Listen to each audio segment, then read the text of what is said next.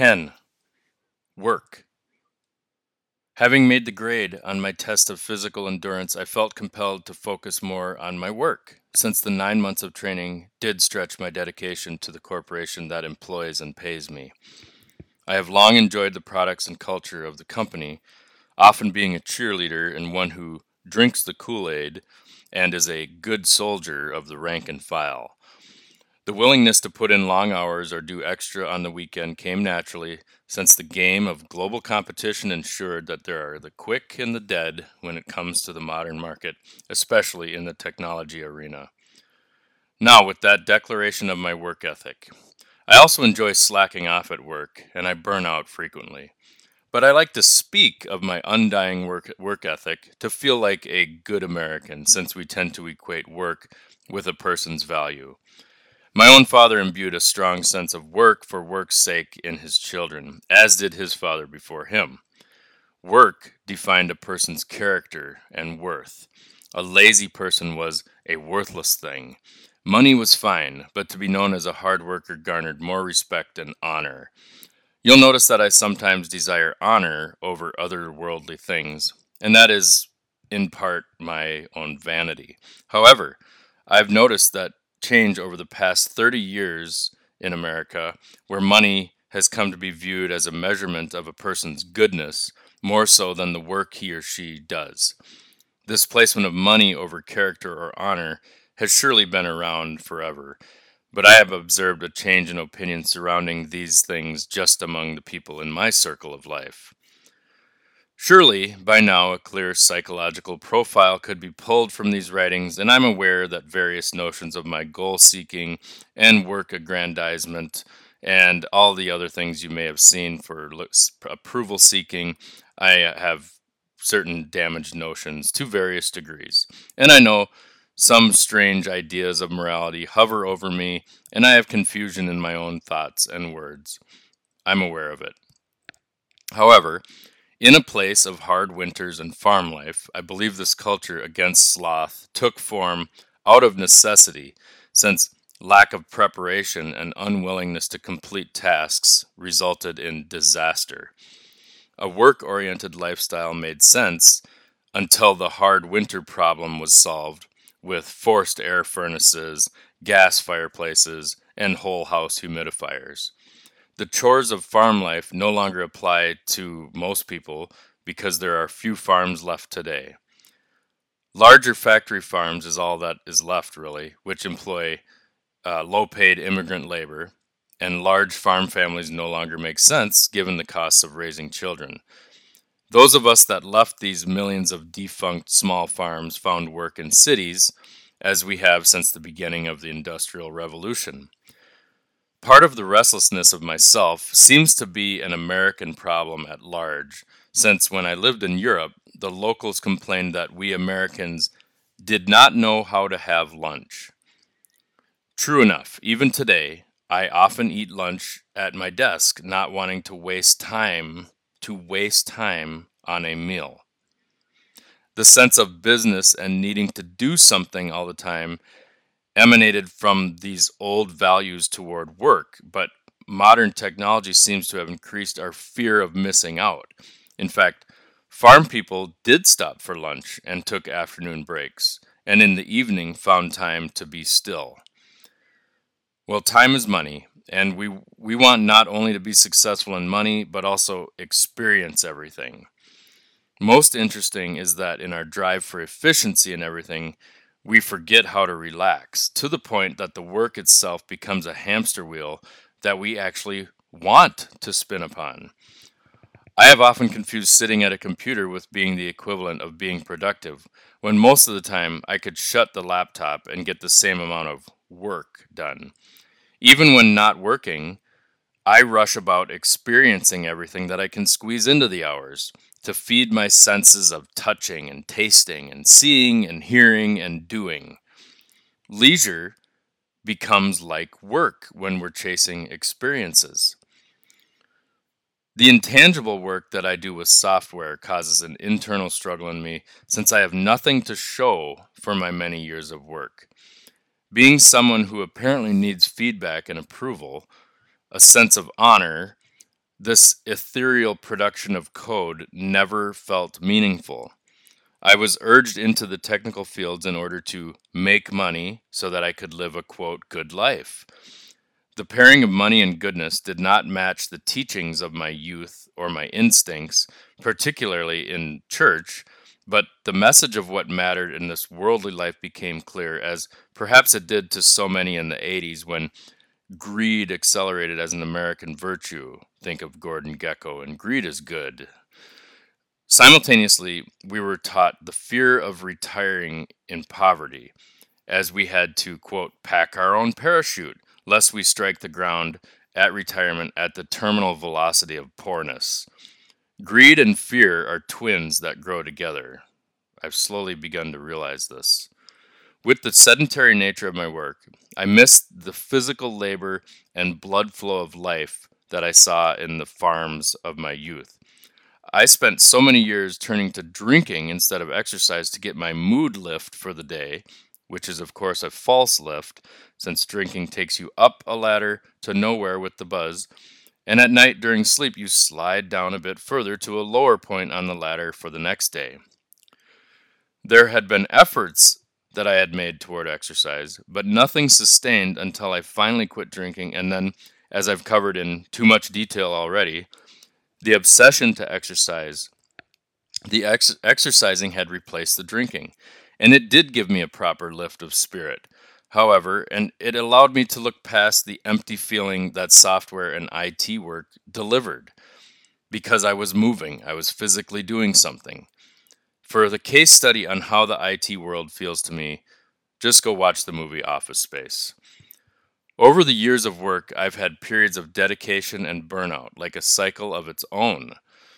The weekly sprints and quarterly releases of software tend toward frantic states of activity, and then in between there are many break-fix troubleshooting days that can extend late into the evenings. Solving little problems keeps work interesting, and in another path of life, I might have been an appliance repairman or a mechanic and enjoyed that. Much of my work has been in troubleshooting, and I've developed a knack for finding the source of problems and making corrections or suggestions. I realize that all work becomes monotonous and can feel soul crushing if a person allows it to. I had allowed my own soul crush to happen. Really, I chose that option. In an earlier post, I mentioned that career lived at the bottom of my list of priorities, but at times it was at the top. Like so many others today in the corporate world, I found meaning in my work, even my identity, and I reveled in my commitment. Just like my one night in jail, I felt often superior to my coworkers, like my inmates in jail. Why? Well, because I thought of myself as a producer, not a feeder. In fact, I could have been Shylock from The Merchant of Venice, as I spoke about coworkers in the same manner that he spoke of people. And here's a quote from the play. A huge feeder, snail slow in profit, and he sleeps by day more than a wildcat. Drones hive not with me, and therefore I part with him. Unquote. So much for being a team player. I disdained the worthless, but still enjoyed the praise when I completed a task or showed the way. Interestingly, I enjoyed working with first or second generation immigrants to America most of all because I found them usually hungry to make their mark, which meant working hard, working extra, and going to great lengths to complete their tasks. I judged my fellow extended stay third, fourth generation Americans as more lazy since they often checked out at 5 o'clock and worked a mere 40-hour week. Given this observation, I understood why IT jobs were fleeing to offshore hubs, as I was basically blaming Americans for not working hard enough.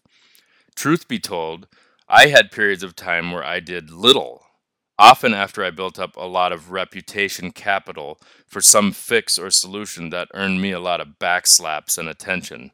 In reality, I played the, quote, feeder when I could because I wanted to pursue my own side projects and goals, which included running, biking, and swimming.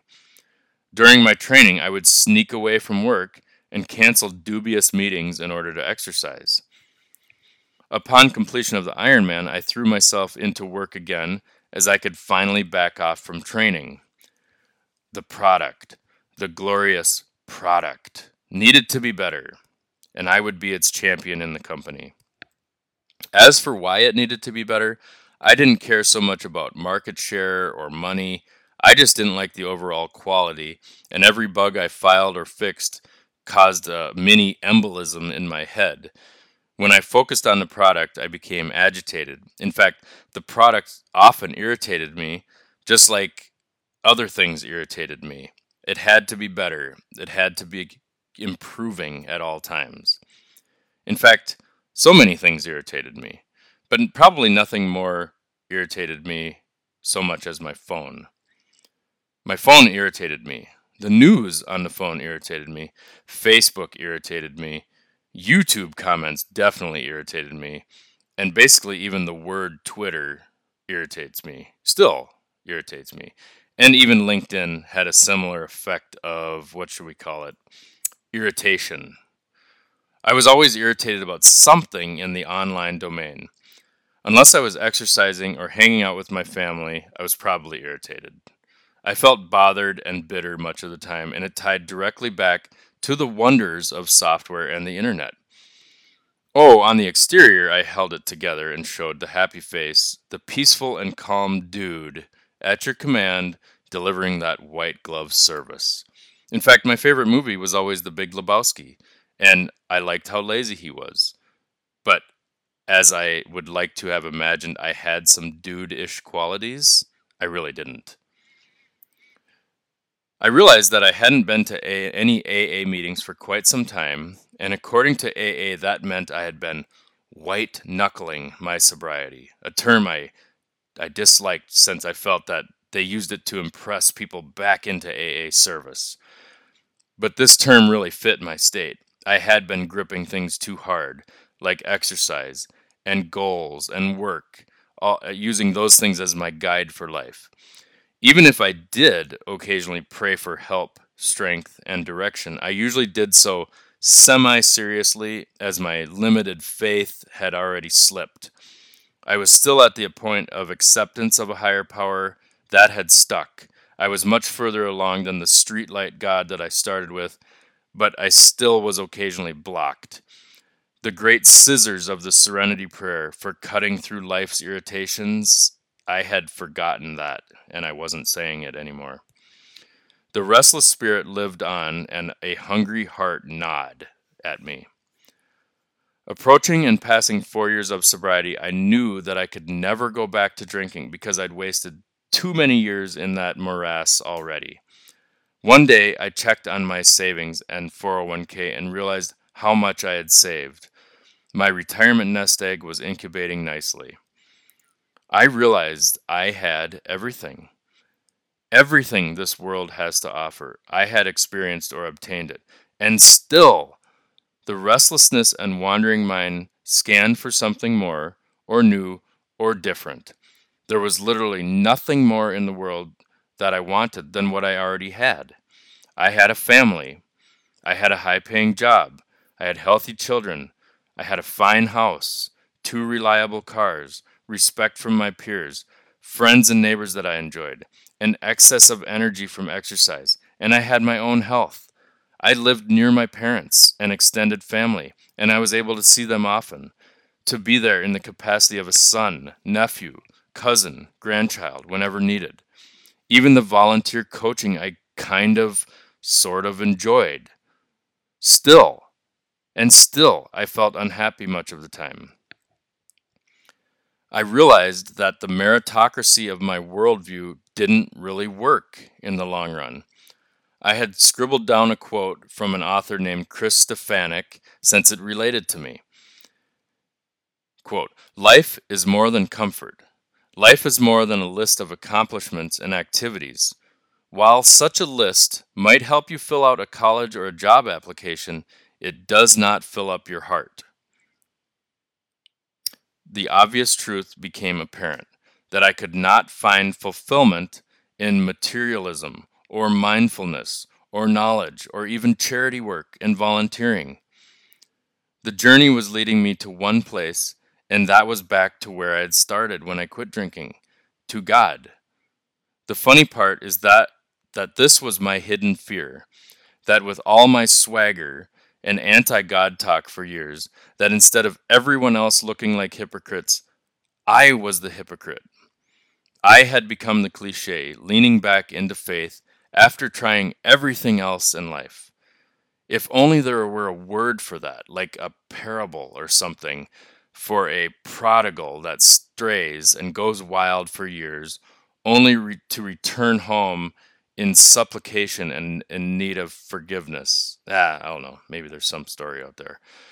Around this time, I felt the urge to return to church, and I tried a different evangelical church, but again, it wasn't right for me, just as AA was not quite right for me.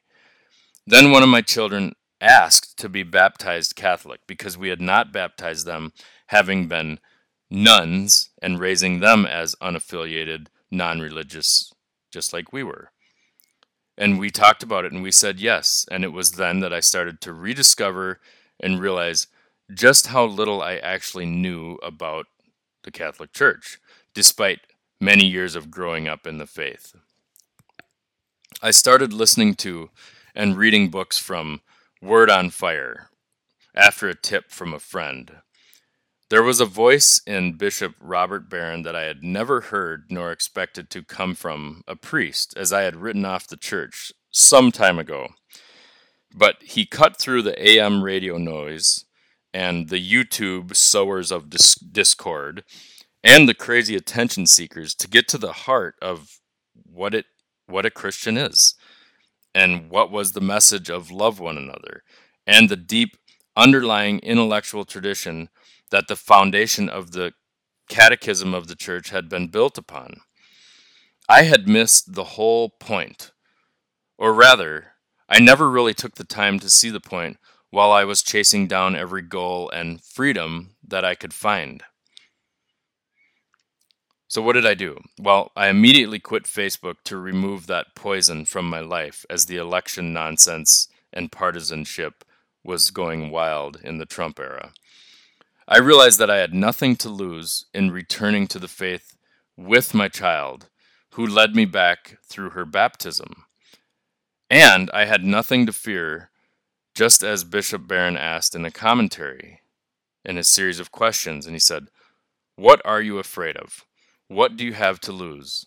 Does it terrify you to think that you might lose your wealth, your social status, the affection of others, your health, your power or influence, your reputation and good name, your life?" If you've heard me in all the other prior episodes, you'll know the answer to all of these was yes. I was afraid of all of that. I wanted approval for all those things. I wanted my job to elevate me. I wanted everyone to approve of me. So, in all my pursuit of knowledge, I had overlooked so many books, and I had conflated certain Christians to mean all Christians. Well, in the airport on a work trip, I picked up a book by Timothy Keller called The Reason for God. I don't know why. I went into the bookstore and I looked around for a book and I saw that one and I decided to buy it. When I bought the book, even when I picked it up, I looked over my shoulder to make sure no one was watching me, feeling like I had betrayed the nuns and the unaffiliated and the atheists and agnostic. I couldn't believe I was walking around holding a book called The Reason for God in a bookstore, in the airport, in public. It was embarrassing, or I was not ready to let people see me with this book. The young cashier, he looked at me with disdain, and I saw a reflection of my younger self in his expression. Right before I had come up with the book, the cashier and another person had been talking about religious people in a negative way, which I would have joined right in not very long ago. Apparently, I had waited so long to buy a book about God, or with God in the title, that it had become a kind of countercultural punk rock thing to do. Well, I really enjoyed that book, and I did not read it on the airplane because I didn't want people to see me holding up the book. I was not ready to be outed as like someone with faith. And not long after that, I picked up a book called The Catechism of the Catholic Church from a Barnes and Noble. And at that point, I realized, just in reading the first 10 pages, that I didn't know jack squat about Catholicism. I had a lot of work to do to catch up.